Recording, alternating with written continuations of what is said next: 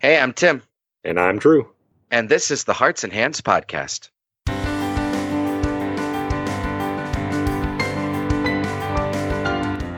In episode 49, we talked to Brandon Steenbach about creativity as an offering.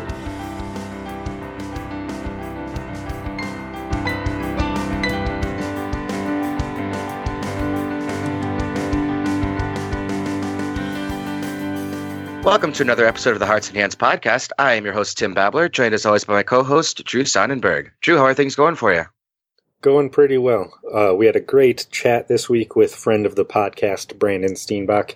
And one of the things we end up talking about is how churches, especially maybe smaller churches like where I'm at, I'm in a mission setting, how you can support and sponsor creative people to do work within the church. So not just you like writing songs, so we want you to just write a pop album or anything like that. But how can you use your gifts to serve the church? And how can we as the church sponsor or provide opportunities for you to do that? And it reminded me of, I just kind of wanted to share how we here at Illumin were able to make Songwriting Weekend happen. Songwriting Weekend is something we've been doing here for 3 or 4 years now, and it doesn't cost our congregation a dime, because how it works is we invite people who are songwriters to come hang out for the weekend. We don't charge any registration fees or anything like that. We even have people from our congregation who our host families if you're coming in from out of town. So the only real cost is for meals, and we get a Thrivent Action team to cover the cost of that, because this is something that benefits both the community of people here in our congregation, but also we kind of open it up to the rest of the community and have a talent show and things like that. That is a blessing to the community as well. But it doesn't cost Illumin anything for this to happen. It's just, it provides an opportunity for songwriters to come, to be encouraged by other songwriters, to collaborate and to bounce ideas off of each other, and to see their stuff bless people, because they perform it in front of our congregation here, and then we post it on Facebook, and they get lots of encouragement there and everything. And so I just have been tremendously blessed by those opportunities, and I know, Tim, you've been a part of them. What are your thoughts on them? Yeah, I definitely think that it's a great idea, and it's even greater to hear that a church of your size, which is a mission congregation, not a ton of members or things like that, but you have the ability to put something on to, like you said, benefit your community, but really benefit the church as a whole. And when you put yourself in a room with other creatives, that just makes it even cooler. So I think if you're a church out there who thinks that we don't have the budget for this, it's doable. And you're going to hear a lot more ideas about that in this week's episode. So let's give that a listen. Today, we're excited to welcome back to the podcast our good friend and my coworker, Brandon Steenbach. Welcome, Brandon. Hey, guys. Brandon, for those who may have missed your past episodes, could you just give a brief introduction to yourself, please? Yeah, sure. My name is Brandon Steenbach. I serve at St. Mark Lutheran Church in De Pere/Green Bay, Wisconsin. I get to do stuff with our young adult ministries and family ministries and so on. Originally from Seattle, grew up out there kind of drinking coffee and reading good books and stuff like that. And I went to MLC in New Ulm, and then served there for a while in New Ulm at St. Paul's Lutheran Church, and now I'm in Green Bay. Cool. And recently, Brandon, at work, you and I were talking a little bit about this idea of how do we encourage and empower our church members or people within the church to use and express their creative gifts, no matter what it is on the spectrum. And you kind of mentioned that this whole concept really goes back to before the Age of Enlightenment. And I'd love for you to expand on that for our listeners. Yeah, absolutely. Well, so for a long time in the history of the Christian church, really the history of kind of Western society, it was like everybody who was making any kind of art, music, sculpting, writing, anything, all the people who had kind of those creative talents that we think about, they were all using those for the service of the church in a lot of ways, because the church was really supporting that, sponsoring that. A lot of times people, if they wanted to be a professional painter, then it was find a church that's going to let you paint something for their walls, for their ceilings or whatever. Or it was find, a church leader who was going to sponsor your work and that sort of thing. Same for people who got educated in writing and so on. A large part of that was that they would be educated enough to be able to pass on the writings and the truths of what the church was teaching and so on. So there was kind of an intimate tie between creativity and Christianity. But then you get into kind of that Age of Enlightenment period a couple hundred years ago, a little bit more than that now, I guess. And what happened is as Western society moved away from the authority and the validity of the church, and they kind of moved into this secularization, which, I mean, if there are any historians listening, you can decide whether or not that was a good thing or a bad thing. How did that really fit into the whole picture? But in the end, one of the things that happened is that all of these people who were really creative, who were into artistry and writing and poetry and music and all of that stuff, started finding other inspirations. They started to look at different things in secular society, and they started looking towards other countries, other cultures. One of the things that you kind of start to see is really interesting is that people who are like people in nobility, people in political authority, they start to wear like clothing that is inspired by the Far East or by Middle Eastern styles and that sort of thing. And that becomes really popular very quickly soon after the Age of Enlightenment, kind of kicks off with sort of the French Revolution. And you see just within a few years that sort of starts to happen. Art styles are copying things from other cultures. And so it's like the church just really lost its relevance when it comes to being a center for developing creativity and art. And I mean, you can see that in music and stuff too, that from that point on, there's a shift. The great composers that used to be writing sacred music, suddenly the great composers now are the ones who are writing secular music or nationalist music. For instance, you have like Wagner, who's writing these pieces that really are all kind of focused on nationalism. Sort of this Germanic nationalism is kind of the center of that whole idea. So kind of fast forward to nowadays, where it's like the church is no longer the center of creativity development. In some ways, it's almost like the church is I don't want to say anti-creativity, but we don't even think of creative arts as having a place in church ministry. It's all about how do we gather the groups, and how do we get Bible studies, and how do we get people to come to worship and all of those things. But how can we promote the idea that, hey, there's a lot of different ways that we can express our creativity in the church. And then conversely, some of the most creative people out there, they're not doing things for the church. They're doing it for their own interests, or maybe their own fame, or maybe whatever it is. But they're not focused on how can I glorify God with this anymore, because we're not encouraging it.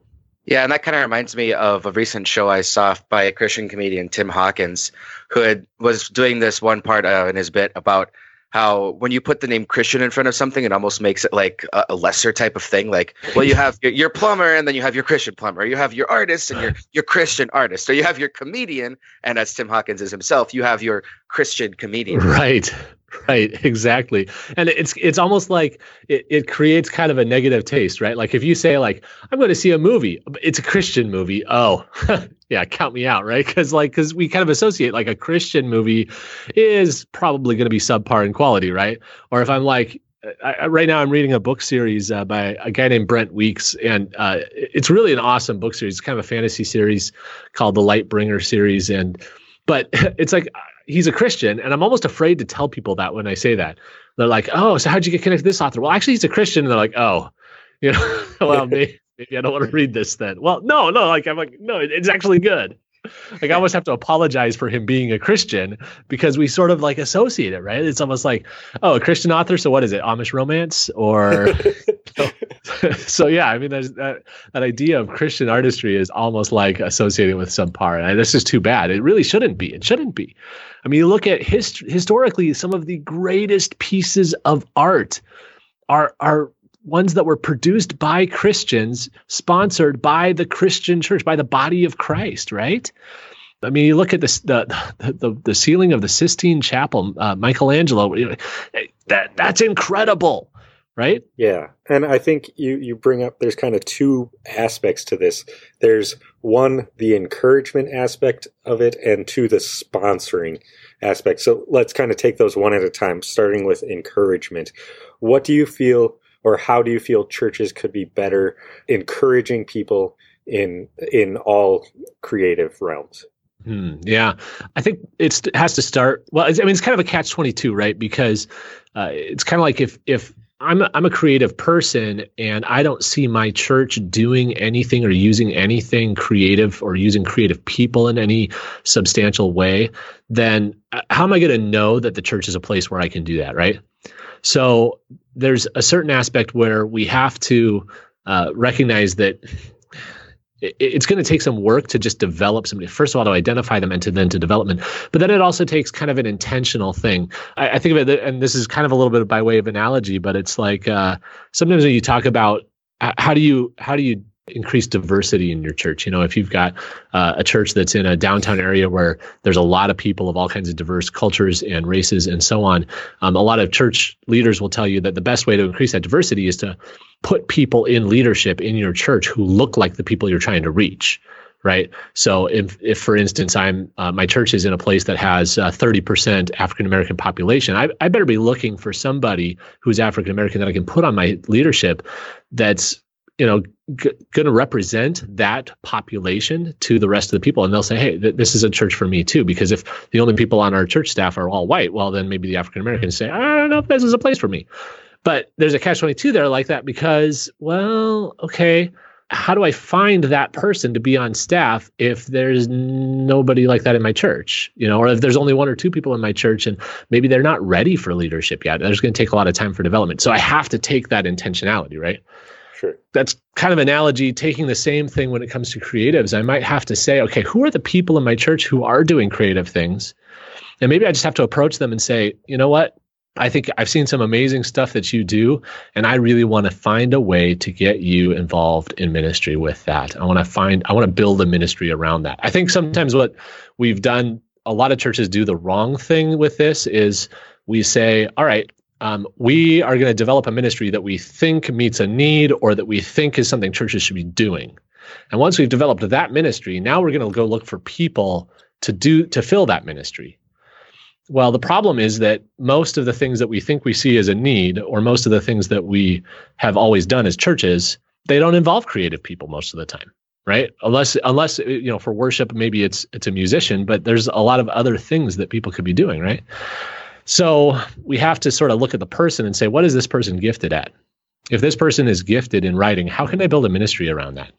What am I going to do with that? I'm not sure yet, but let's talk with that person and say, what do you see as a way you could use that gift? Maybe I've got somebody who's just a gifted artist. Okay, what am I going to do with that person? How am I going to get them involved in ministry? What are their ideas?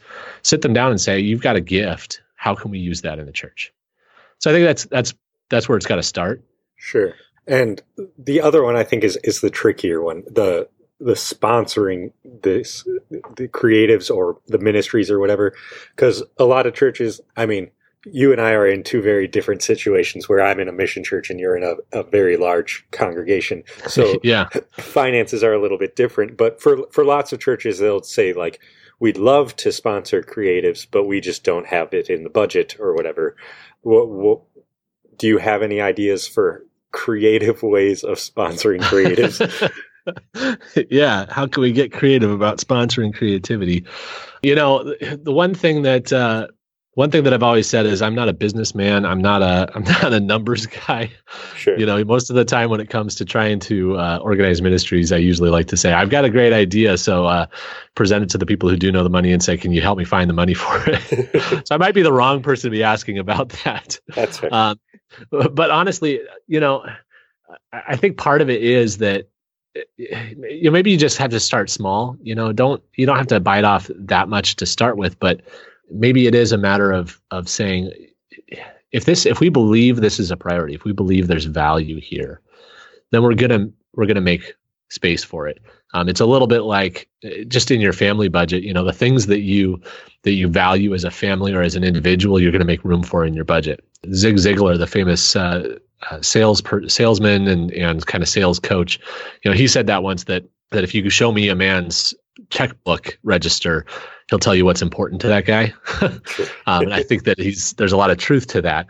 So same kind of idea is like, if your church sees this as important, they're going to put some money towards it. So it's kind of like, well, and I don't know what your mission budget looks like, but I know when I've talked with people who are in other small churches, they might say, well, it's a huge part of our budget to buy this or that curriculum for our Sunday school or our vacation Bible school or whatever. But yeah, they don't have any money for something like a creative arts thing. Well, maybe that's a place to start, is to say, well, do we need to have that curriculum? Maybe we need to shave off some money in the budget and put a little bit towards this. And what I'm thinking about is like, if I've got somebody who I'm developing a ministry around, I'm saying, okay, I want to help you develop your talent, your creative talent, and use it for the church. Maybe I need to set up some things. Maybe I need to have a place in the building where this is where stuff is going to be displayed. And maybe that means I need to have some physical things that are going to make that work. I need to do some renovation or some remodeling. Well, if that's the case, then I've got to be willing to put a little bit of money towards that. So I guess, once again, I don't have all the answers or the solutions to that. I just think that it comes down to, if it's important to you, you'll find a way to pay for it. Yeah, I do think that's a very important thing to think about, especially when it comes to budgeting and things like that. I mean, you can always start small. The size of your congregation doesn't limit you to what you can do. But think practically for just a second. And a lot of church leaders might say, I know my congregation, I know my members, but it's hard for me to know what they are creative in or how they could best use their gifts. So how would you encourage not just leadership, but just lay people in a congregation to go into the woodworks and find those creative people and really bring them into the light? I think that for myself, as a creative person myself, I tend to kind of gravitate towards those other creative people. I kind of get, find out who they are and kind of know them just by talking about what I do. And that's one of the things, is that if you talk about the things you're passionate about, other people are going to find out that you're passionate about it, right? And people who are passionate about the same things then are going to say, hey, yeah, you know what, I like to do that too. I used to be really kind of nervous whenever I'd mention that I'm into writing science fiction and fantasy. I once in a while I would, have the urge to share that I once had a science fiction story published in a book, but then I'd be like, oh, if I say that, people are going to think I'm a total nerd and like they're not going to like me anymore. And then at some point I was just like, you know what, I'm just going to say it. And I remember distinctly I was in a group of guys and I mentioned it, and there were like 3 guys who were like, really? Like, well, what's the book called? Like, tell me, where do I find it? Is it on Amazon? And I was like, oh, like you guys would be interested in reading it? And they're like, yeah. I was like, well, I'll just send you the story, Yeah. So it was just kind of a thing where I realized suddenly, oh, hey, other people might be interested in this. And the next thing I knew, I was starting to meet people who actually, were like, yeah, actually, I've done some dabbling in writing too. Okay. So now, over time, I've kind of gotten to know who those people are. And then I think that with time, you start to kind of develop that network and so on. This person knows that person and so on. And I think that social media also is really helpful for this, though, because when we're open about who we are and what our passions are on social media, I think there's one of those places where social media can actually be a really big benefit to us, right? Because the next thing I know, the people in my friends list who maybe have a passion for that too happen to be the people who are always clicking like on it or are always commenting on it and that sort of thing. And, the next thing I know, they're also sharing things, and some of their friends who are commenting on that, oh, those are other people who are interested in this. So that kind of helps you to build that network. That's just the kind of the awareness side of it, I guess. But you were saying, Tim, and kind of the practical side of it, what's the next step maybe? Yeah. And, I guess I don't have any like silver bullet answers to that, other than just to say, I think you just start doing it, Just today on Facebook, a friend of mine commented about wanting to have a writer's group. And it was in response to something I just kind of shared something about. It was actually a excerpt from Professor Tolkien's journal, where he was talking about going to his writing group and showing them the section where he had Frodo going to the gates of Moria or Mordor, I should say, and all this stuff. And, she just commented, this is why I really wish we had a writing group. And it just kind of went through my head. Well, she and I don't live close enough to each other to get together on a regular daily basis or weekly basis or whatever to talk about writing. But, we have this cool thing where Facebook allows us to connect and share things across many miles, and Facebook has the group function. Maybe that's all it takes, is just setting up a Facebook group for people who are who are Christians who are into writing, and we get as many people as we can into that. And we're just sharing ideas, sharing thoughts, sharing our stories, sharing our excerpts and stuff like that. And the next thing we know, we've got ourselves kind of a little encouragement group and can start figuring out, okay, how do we put this into use in God's kingdom? Something else that Tim and I were talking about earlier a little bit was kind of something that sort of inspired me a few years ago when it comes to how do we apply our creativity kind of to our place in God's kingdom. And this came actually, I was reading an interview with Matt Redman, who he's a musician, a Christian musician. If you're not familiar with him, a lot of good stuff. He's the guy who wrote that song, 10,000 Reasons. And he's written a ton of other really great songs as well. And one of the things that is kind of cool about Matt Redman is he has, if you go to his website, he has all of his chord charts and all that stuff available to download and use. And he has in the past made the statement that he doesn't want churches to feel like they have to, pay for royalties or anything like that to use his music. It's available there to use in your worship services as you see fit, is kind of what he said. And so in this interview that I think it was I believe it was Christianity Today who was doing the interview, and they asked him kind of about that specifically. They say, a lot of Christian artists or a lot of musicians in general, they want royalties and stuff like that because it's part of how they make their living, obviously. So why is it that you're just so open and you're just so willing to just doing this? And his response to it was that he saw his giftedness as a gift God had given him to give back to the church. That when he makes a piece of music, he's giving it to the body of Christ. And that's really him giving it to Christ. And so he's like, if I hold that to myself, or if I require people to pay me for that, then I'm not giving it as a gift anymore. And if I'm not giving it as a gift, it's not any good. So I need to give that back to the church. So he's like, when I write a song, I'm writing it so that the church can use it. That's my gift to them, or to the body of Christ.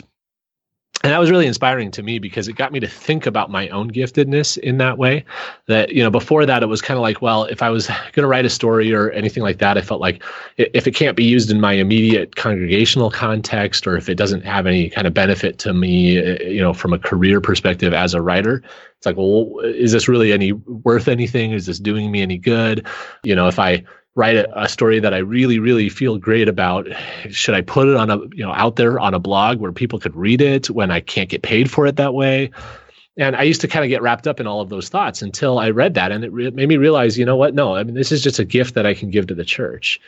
And so, if it's of value to people, if it's going to be something that people are going to want to read, then great. And if it's not, that doesn't matter. I'm still just giving it to God. I'm just letting him take it and use it however he's going to. And it's not up to me anymore to make it the right thing that's going to somehow sell well or something like that. I'm just going to use my gifts and give it to God, give it to the body of Christ, and let them do with it what the Holy Spirit wants it to do. And so, in a lot of ways, when I write a story for Bread for Beggars, that's kind of going on in the back of my head now, which is this is just an offering. This is just an offering to give out there. It's interesting because a few months ago, I published a story on Bread for Beggars called The Day It Rained Silver. And it was really interesting because after I published that, I actually had a number of different people who messaged me saying, like, why did you just put this on the blog? Like, you could have tried to sell this. You could have made some money selling this to some, magazine or something like that. And it was kind of interesting because I was like, I honestly it didn't occur to me, because I thought this is a good story that I think people are going to be blessed by reading, and I hope so anyway. And I'm just going to put it out there. So I think I was really inspired by what Matt Redman had to say about that, and that's kind of where I got that idea. Yeah, and I do think that's a really good way to think of the way you use our creativity as an offering. I recently gave a presentation at Luther Prep about using our gifts in ministry, and one of the things that I said is always ask yourself the question, what is the best way I can serve? And just if you always think of it as service or giving it as an offering, I think obviously you can never go wrong. Yeah, and one of the things that I've started to do is when I'm going to sit down to do some writing, I start with a prayer. So I'll say to myself, okay, I'm going to do this writing now. I close my eyes, bow my head, fold my hands, all the good prayer stuff, right? And I just say, Lord, use me, take me out of the way, use me as your instrument. Let the words flow as the way you want them to. And just help me to say the things that you want me to say. Help me to tell the story you want me to tell, and help me to do so to the best of the ability that you've given me.